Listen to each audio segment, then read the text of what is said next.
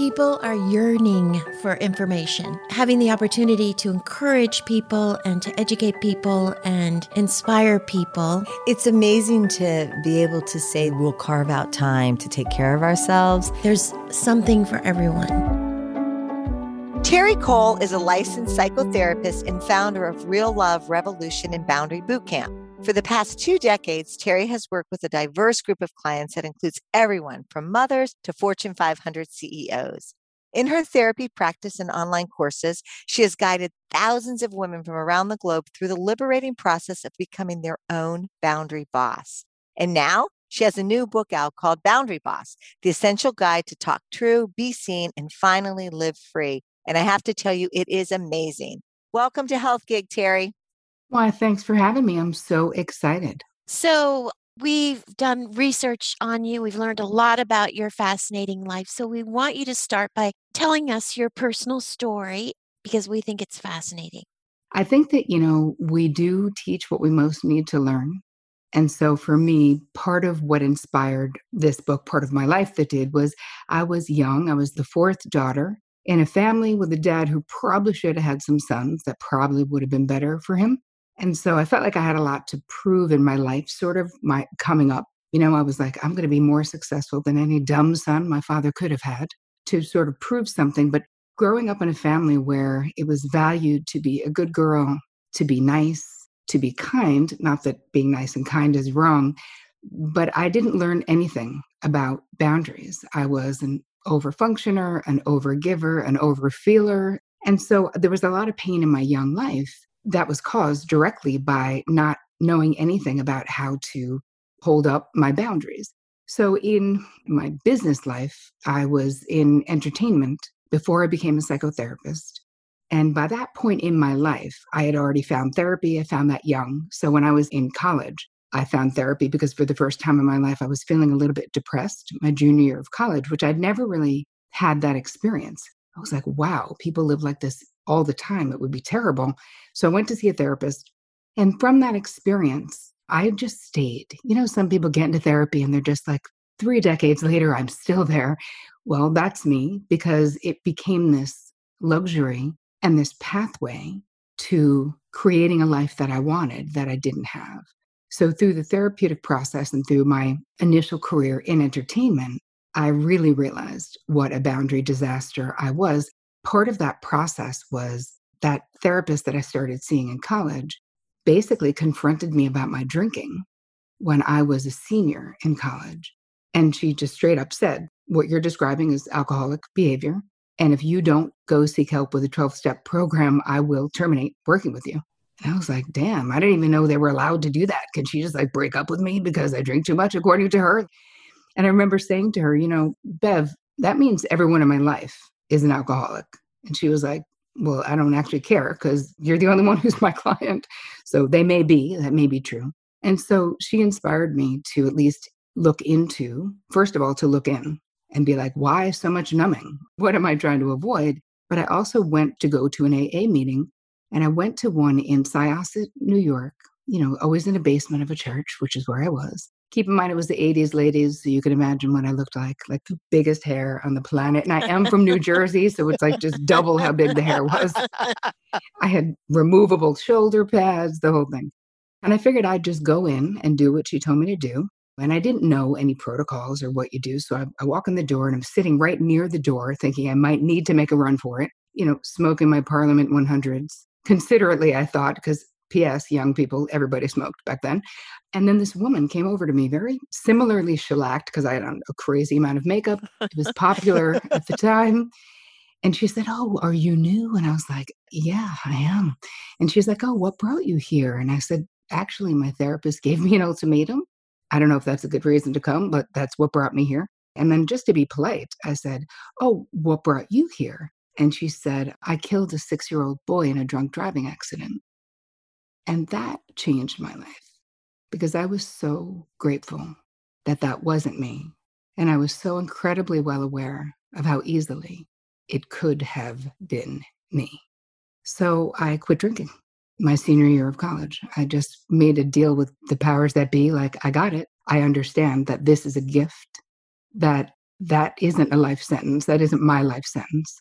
Thank you. And I'm not going to waste my life. So it was a very emotional sort of time. But now I am eyes wide open in life.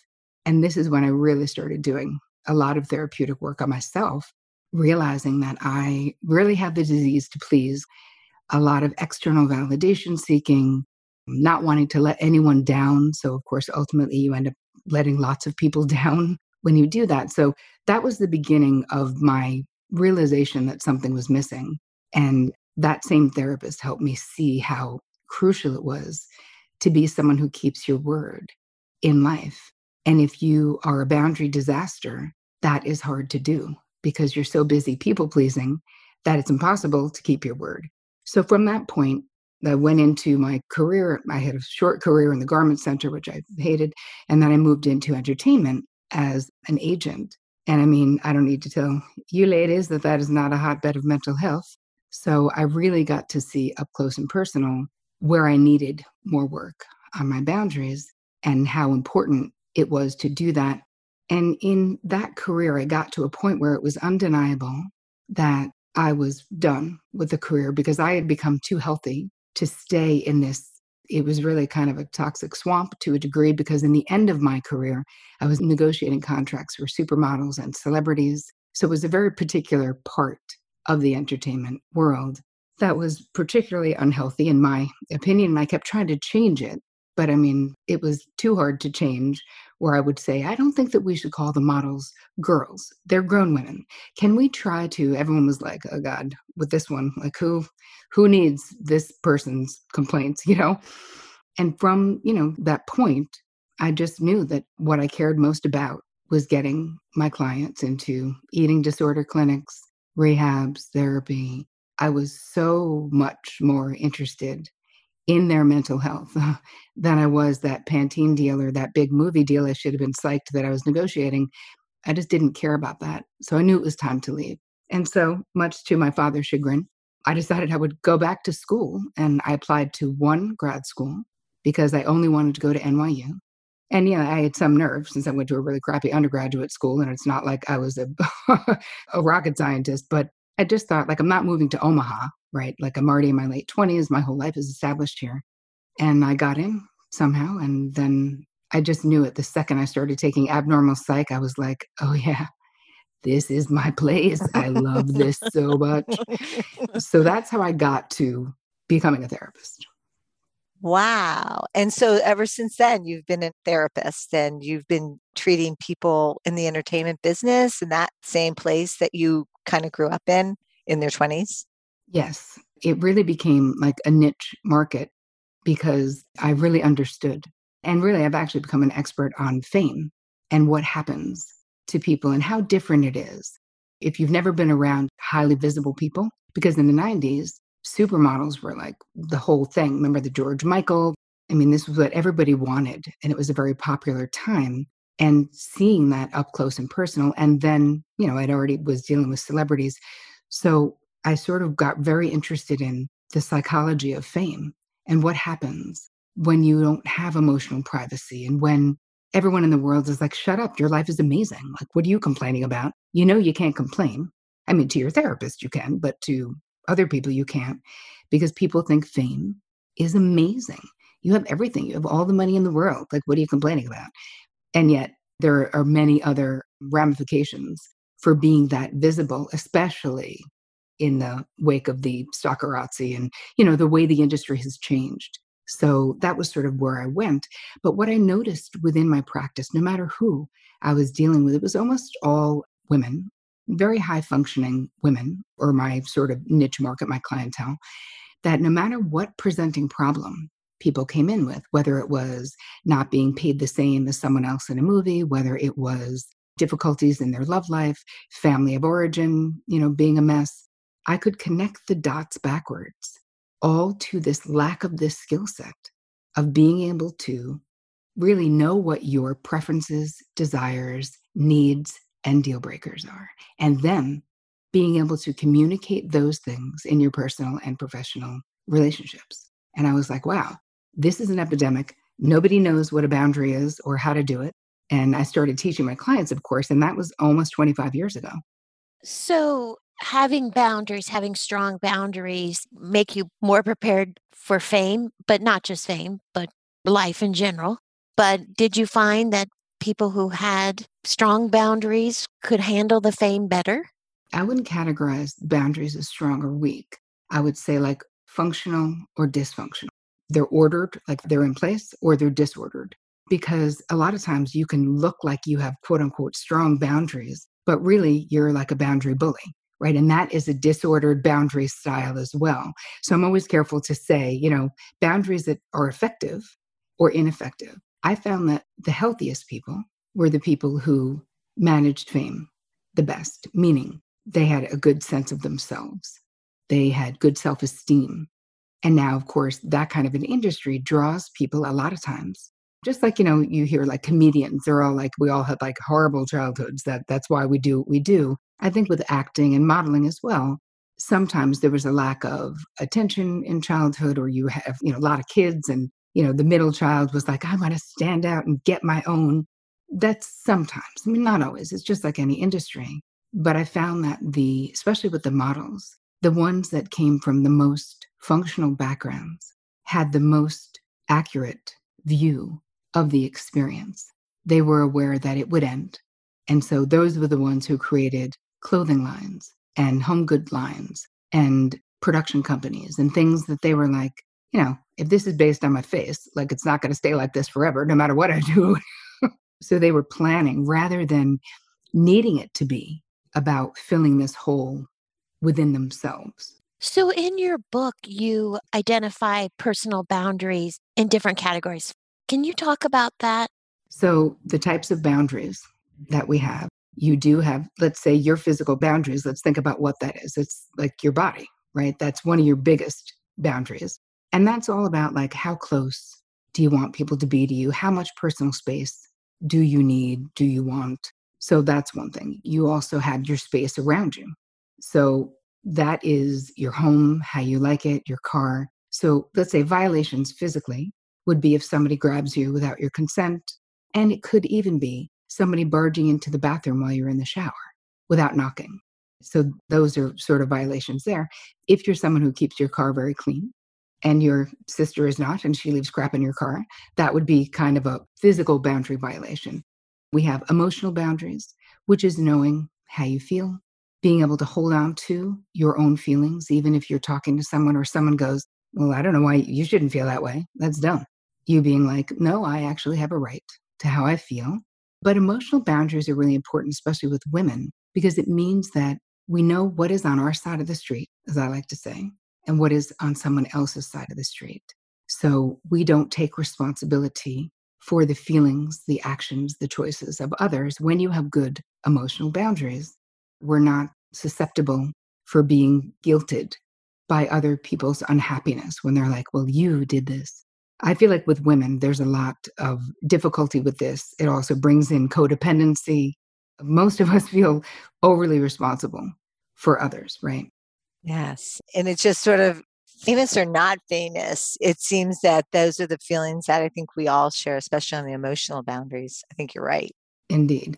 We have mental boundaries, which is your opinions, your thoughts. Like, can you hold on to what you think without freaking out that someone else doesn't agree? If you have good mental boundaries, you can accept someone's no.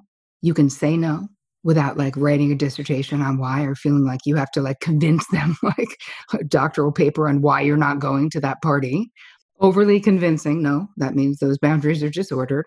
But it's also accepting another person's no. And I find that in my practice and in my life experience, everything would be personal. Before I did my whole journey in my own therapy, everything felt personal. I remember my therapist saying to me once, my college boyfriend was, I don't know, complaining about the service at a diner we were at, something like ridiculous. And I was like, why are you being so judgmental? I mean, maybe she's having a bad day. Like, and then my therapist was like, why are you taking him being annoyed that the service was slow? Like it's some bad thing about you. I don't get it. And that's because my boundaries were so porous. So everything was coming in and seemed to be about me. The other boundary that we want to talk about are material boundaries, which is like money, let's say, or how you relate to your things. So do you lend money? I'm going to say don't. I don't care who it is. Just don't do it. Just from a therapeutic point of view, I promise you, it's going bad at some point. It's just going to be bad. Do you lend your things? Do you like to share food on your plate? You know, some people, like I'm a big food sharer. I want to eat all the plates. I want everything. And I have a friend who's like, I don't like to share. I'm like, Oh, yeah. My mom didn't like to share. does that bug you though, a little? Well, she was very firm about it. She would say, no, no, I ordered this. You can order it if you want to. She's just a boundary boss when it comes to food. Right on, mom. Oh, and sexual boundaries, right? Sexual boundaries, really, they're sort of under the umbrella of physical boundaries, but that's really all about how you're sexual. What is okay with you? How someone is touching you? Where? When? What do you like? And with sexual boundaries, it's not just about no. You know, so much of the time, the myths about boundaries is that people feel like they're all about keeping people out. You do not come here, right? It's no, or it's having confrontations or being difficult or fighting with people, rejecting people. That's not true, though. When you are a boundary boss, your no is authentic and your yes is authentic and can be believed. Because when you are a boundary disaster, people are always like, I don't know, she might have said yes. I'm worried that she really doesn't want to do it because I know she doesn't like to say no. You're not like that trustworthy, even if your motivation is like, I just want to be nice, or I don't want them to think I'm being mean, or I don't want them to think I'm being selfish. But what ends up happening is that people know, they intuit that literally you kind of can't be trusted. They can't count on you to tell the truth, right? The subtitle of the book. The Essential Guide to Talk True, Be Seen, and Finally Live Free. And you both know right now, think who in your life really talks true. The people that you go, they're solid. I know if they say yes, it is a yes. If they say no, it's a no. I have a girlfriend who I invited. I actually put this story in the book. I invited to come with me to something I was doing in Guatemala. And she right away wrote, nah, I hate Guatemala. You know, I hate hot weather. Have a good time. And she is a friend. Elizabeth D'Alto is her name. And she's someone who I trust. I have a lot of people in my life, though, at this point who talk true, but no waste of time. I don't have all this bandwidth of going back and forth and being like, but I want to make sure you're okay with, and I want to explain why I don't like the Yeah. sun. And I don't care. You don't want to go. I know you're still a yes to me, right? You're not a no to me because you don't like Guatemala. Like I'm aware that they're not the same things.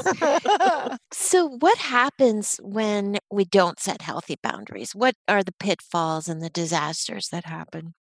Well, part of it is that I find that with my female clients, so much of the time, there's a need to please, having the disease to please, as Harriet Breaker coined that phrase a long time ago, I think in the early 2000s.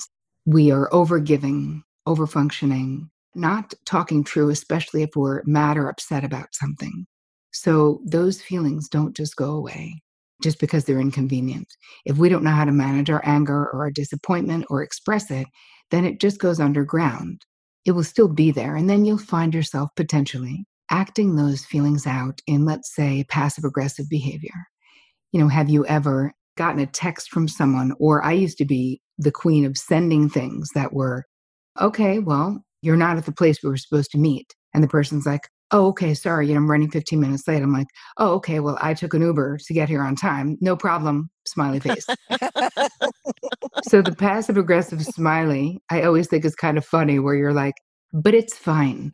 Smiley face, but you're not smiling actually inside. You're mad. Rather than just saying, okay, well, that's annoying because if you had told me 30 minutes ago, then I would have walked because I had time. I would have saved money on an Uber. I mean, it's not like, pay me for the Uber. It's be considerate of my time. Those are the very simple words to a degree that we can say and we can learn to say, but we have to unlearn all of this other crap first. So when you said, what are the pitfalls? The real motivating factor of wanting to become a boundary boss is that when we're not, eventually you just end up a bitter martyr. Like you end up just feeling so underappreciated by everybody. And then if someone doesn't take your advice when you're giving them instant advice they didn't even ask for because you're trying to fix everything, which is another thing with disordered boundaries, we're all like, I know, I called my friend. I'm sending you some listings that I found on Google. It's amazing. I put a book in the mail to you. I ordered it today. Like, oh my God, stop. Here's the thing. Nobody can be grateful enough when we're giving from a place of need or fear, because we're not giving from freedom, like equanimity, actually, or actual love, even if we're being loving. So it doesn't mean it's all corrupted, but you really have to think about, am I giving of free will because I want to? Or am I giving because I'm afraid to be rejected? Because I don't want someone to be mad? Because I'm really conflict averse and I just can't deal? Like it's going to be a whole friggin' thing that I just don't want to, or I don't know how to handle, right? I just don't know how to do it. When we do that enough, this is a cumulative experience where in the beginning, because I found that in my 20s, I felt like I was rocking it. I was over giving left and right, and I didn't feel that I was bitter, let's say. But then it started catching up in my late 20s, which is really when the boundary stuff, I started going deep with my therapist, going into the basement, as I call it, right? Literally down the steps into the basement of your unconscious, because there's all this information about why we relate to boundaries the way that we do that is already there. It's like a paradigm, a downloaded boundary blueprint, I call it, of what did we see? What did we witness? What is the culture that we come from? What is acceptable? What did we learn from our parental impactors, I'll call them, because we didn't all necessarily have a mother and a father or whatever, but we had adults in our life. And what those adults did and the way that they related. So let's say one of the adult impactors in your life could be a mother figure, had the disease to please. If they were always overgiving, but you knew because you lived in that house with that maternal impactor that she felt taken advantage of by people. She would be guilting people or guilting you or guilting the family about after everything I do for you, even if they don't say that. But you sense, you feel, kids are like these little sponges. But then you learn, oh, women, if you're raised as a woman and overgiving, they literally go together. Imagine that they're woven together somewhere in your unconscious mind. So that's the way you think you're supposed to be. Think about society.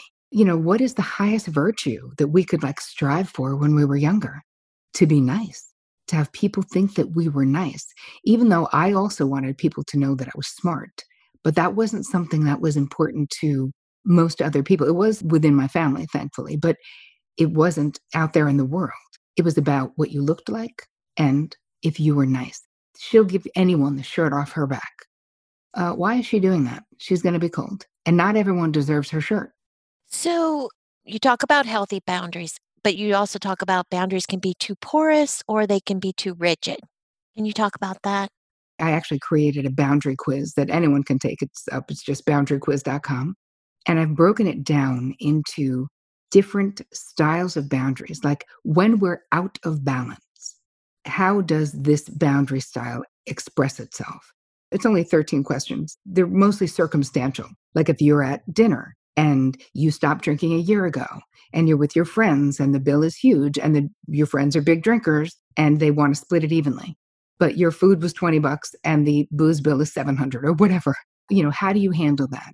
Do you not say anything because you're like, I don't want them to think I'm petty or cheap or whatever? Are you hurt that they don't remember you don't drink? Are you mad that they want you to pay for their tequila? Like the response is one thing, but what you actually do really determines the boundary style. So let's just get the three main ones and then we'll talk a little bit more about the styles themselves. So they could be too porous, which could mean that you maybe share personal information with people too soon, like Insta friends or Insta intimacy, because I've seen this quite a bit in my practice, where people would meet, even if they were dating, and they would, spill their whole entire life to someone that they really don't know. And that is a representation of porous boundaries, right? Because intimacy is not instant, obviously, and it takes time. So that is a porous emotional boundary if you're sharing too much about yourself. If you're overgiving, if it's hard to say no, potentially you might allow disrespectful or abusive behavior, and you might do things you really don't want to do. You might be able to be pressured into being physical before you want to, because it's just so hard to say no. So that's porous boundaries, overgiving, lending money, potentially all of those things. Boundaries that are too rigid are people who are, it's almost like imagine that there's a wall around you that's way, way, way high if they're too rigid. So what would that look like?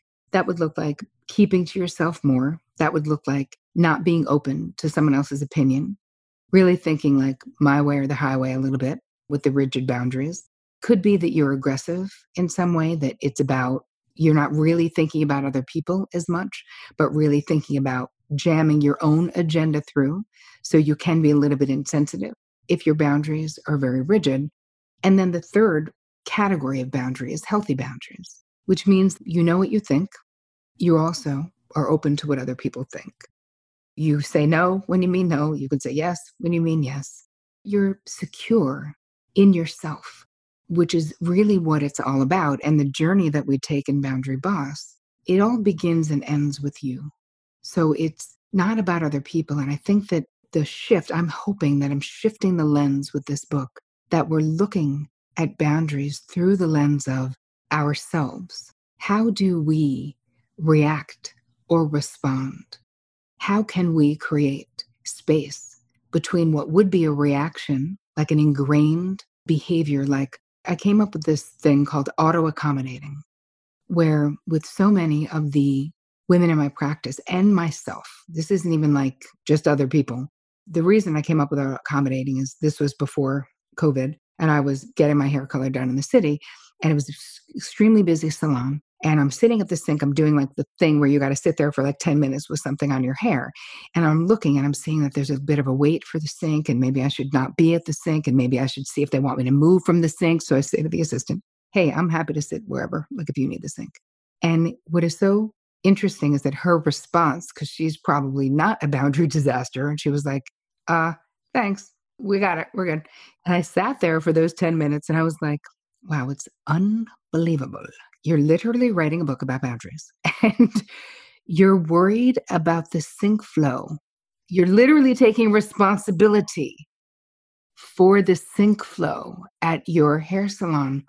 And I knew if I'm doing that still, now I was aware of it and then I wrote a whole thing about it. I did a video on it for my YouTube channel and for my, my podcast, and it went viral. It had 130,000 downloads in less than a month because so many people were like, oh my God, I do this everywhere. I'm always trying to help the stranger. Then, of course, you will always have people who are like, what's wrong with being nice? I'm like, dude, nothing's wrong with being nice. What's wrong with enjoying getting your hair done and not taking responsibility for crap that is not on your side of the street? Because here's the thing. It isn't about being nice or not being nice. It's about, in that moment, that was a dysfunctional, mental or emotional, it's kind of together, boundary. Because instead of resting for a moment in my busy life, I was expending energy trying to problem solve some crap that was not my problem. And there's a cost to that. If there was no cost, it wouldn't be a big deal. But if we do this all the time, we have limited bandwidth as human beings. Why am I not thinking about my life? Why am I not just meditating for those 10 minutes? Why am I not restoring myself instead of worrying about some crap that no one asked me to worry about? My input wasn't really welcome. And P.S., not my problem. What about when you're practicing boundaries and you're all about your boundaries and you're going to say your truth and then you say it and then all hell breaks loose and then you just feel so bad for about a year? What does that say? Well, here's the thing. You're going to learn the skills to do it with ease and grace. And you're going to start small with low priority people. Like this is part of the whole plan. In the book, there is literally a step-by-step, because we don't just pick the most important thing that's been bothering us for 14 decades with the most important person in our life and grab a megaphone that's like, everybody, there's a new boundary boss in town. That's exactly me. right. We need to talk, everybody. We need to talk. Get in line. We're not doing that. Even though when you first start realizing this, I've seen this over and over again, the anxiety that can be provoked from the thought of needing to have a boundary request conversation makes us just want to be like, I'm just going to let him know that everything's changing. So I'm just going to text him right now. And I'm like, do not lead with that, because the most impactful changes you're going to make are going to be baby steps where we just start very slowly but surely changing our boundary dances in our relationships. Nobody needs a warning. Like, we don't have to tell people. You can have a conversation, but I wouldn't pre-tell the conversation. I would do it when you're not mad, right? We don't wait until we're so pissed that we're a volcano where you say things that you can't take back. And even when you do it right, and even if you do it quote unquote perfectly, let's say you use the perfect magic words, which there are none, but let's just say there were. There will still be people who are like, I cannot believe how ungrateful you are. I cannot believe how mean you're being right now. I cannot believe you, because Dr. Harriet Lerner would say that that is them doing what's called a change back move, because they are scared if you change. We're changing the dance. The people in our life are going to feel threatened for a moment. When you stay lovingly attached to someone as you change the dance, they will stop doing those change back moves. Your new normal will emerge, but you have to be willing to be uncomfortable and to realize you're not that friggin' fragile. None of us are that fragile, and that it's the child within us. And here's the thing. Can we just talk about child within work for one sec? Before I was the therapist, I was like, this is such bullcrap. I don't even get it. Please stop. Like, I really wanted to be into it. I didn't know much about it, but when anyone said it, it just sounded so precious and so corny and weird, and I just didn't like it. Then I became a therapist, and I was like, oh my God, John Bradshaw is a genius.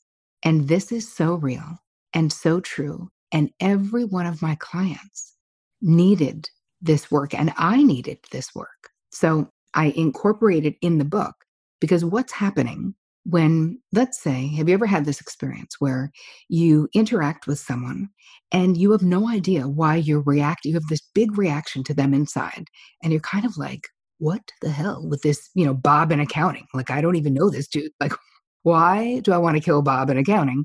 And so much of the time we're having, what Freud would call like a transference experience. So when I was in grad school, keep in mind how much therapy I had up to that point. So you guys know, like, I was pretty therapized, 10 years at least. And so I had this boss who I was like, I just friggin' hated this guy for no reason. It was a drug treatment clinic. He was a very famous doctor who had written a book. This is when cocaine addiction was very popular. And he'd written a book, and I would go in every week to my therapist and be like, this guy's he's so cold. He's so judgmental. He's just a jerk. I just can't stand him. When I see him, I just jump into the bathroom to avoid him. When he's in a meeting, I never talk. This is what I'm saying to my therapist. She was like, Terri, can you describe him? And I was like, sure. I was like, the kind. He's like, was tall, good looking. He has a dimple. He's like a Brooks Brothers suit wearing, Wall Street Journal reading, martini drinking, golfing kind of on the weekends guy. That guy. She was like, Terri, who else would that describe to a T? I was like, oh my God, my father. Like, literally my father. And she was like, Terri, you're having a transference to your boss. I was like, oh my God. But she said something that was so profound after that. She said, Terri, what's happening is this. You see your boss. You were afraid of your father growing up. You turn into your 10-year-old self. He turns into your father. You clam up and run away just like you did when you were a child. And there's nothing wrong with you. That's your response. It's an actual thing that happens. We're bringing it now, right, from the basement to the main part of the house, your conscious mind, so that you can like talk yourself out of that. You can say, oh, Dr. Washington's not my father. I'm not 10. And the most important part of what she said was, don't you want a job at this place when you graduate? How will he ever know how smart you are? What a good clinician you've become? If every time you see him, you hide in the ladies' room, like, he's never going to know. So we're talking about real damage that can happen in your grown-up life from unresolved experiences in an earlier part of your life. So in the book, I teach you how to handle this and how to identify when it's happening and what's happening, and then how to kind of talk yourself out of it. So ready? Let's go. So if you find yourself in that situation, you can even bring to mind a situation if you're like, wow, I had the weirdest reaction to this person. So you think about that person and you say, who does this person remind me of? Could be physical, could be energetic, could be the way they talk, what their hands look like. It doesn't have to be they remind you physically, but it could be. Where have I felt like this before? And why is this behavioral dynamic, the way I'm interacting and reacting to them, why is that familiar to me? And then I added this last one, which is metaphorically, when you're in that interaction, who might you become? I became my 10-year-old self. And who might the other person become? That boss became my father. When we can see where we go, oh my God, I identified the transference. I was having that feeling because that person scared me the same way my father did. I became a 10-year-old self. For me, all I needed to stop that behavior was that realization. It rang so true. It resonated so hardcore inside of me. I was able to just reassure myself anytime I needed to interact with my boss that he wasn't my dad and I wasn't him. And I was able to go in, and I did actually get a job at that place after I graduated, which was fine. But these are the types of things that create disordered boundaries. But it's tricky because nobody teaches us about this. Like I've really worked to take these sort of heady, theoretical things and make them accessible. How can they be actionable? It doesn't matter if you understand it. What you need to know is, how do I apply it to my life so that I can lessen my own suffering and increase my own joy, productivity, whatever it is you want to increase? I have a question about that, the transference. Let's say you have this visceral reaction to somebody, some kind of reaction to somebody.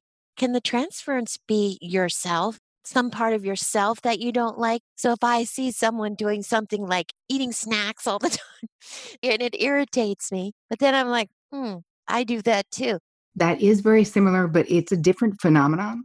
But what is interesting about you saying it is that what you are identifying is that when something is going on, like something's getting on our nerves or bugging us, there's always a parallel process going on in life. Whether you're annoyed or not, there's always a parallel process going on. It's not just what we're experiencing now, because we bring our life of experience, generations before us, so there's other things going on in the rooms, right? In 12-step speak, they say, if you spot it, you got it, which is what you're describing, where you're like, oh, that person. And then you're like, oops, that's also about shadow work, because many of us have been raised to, really want to amplify our good qualities and really deny or disavow our less than amazing qualities. But we really do see it in others. And it's so annoying. So my mother always says, because she's like me, like, a bossy know-it-all. So she was like, that what's so-and-so at the church really bothers me because she's so bossy. And she's like, how can she know everything when I know everything? Like kidding. Like she knows it's her own shadow. But I'm like, yeah, ma, exactly. But those are things to look out for, though. And this is part of the process of becoming the observer without judgment of ourselves, our interactions. And so much of the book is about self-care. I'm giving you meditations. I'm giving you meditation techniques, because if we don't create enough internal space, then we just go with the reaction and it's exhausting. We don't question it. The key, though, is to do it without judgment, because meeting ourselves with compassion at every place, at every turn, that we must have the compassion for ourselves that we have for others, where with boundaries, it's like a language. You would never expect to be fluent in a foreign language because you prayed hard enough. You would never think like, I'll be strong enough one day to be fluent in Mandarin or to be fluent in Russian or to be fluent in Spanish. You would know this is not about strong or weak. I need a teacher. I need slow little baby steps. I need to learn a little and then a little more. And then I need to have a little assignment that helps me do it in the world. So I want you to think about becoming a boundary boss as that process. That's so important, because I think there's observer hell and there's awareness hell, where you could just be, oh, I just saw that in me again. Oh my God, there I am. I see this. You're giving us little, as you said, baby steps. So get off this little cycle. So I just saw it, take a breath and take a step this way. That's so helpful. And also know that there are scripts, like one full chapter towards the end of the book, an entire chapter is just scripts for every scenario. You literally left a cult or a very religious church and you bumped into those people in the supermarket. There's a script for that. Like, I'm not kidding. Intrusive questions.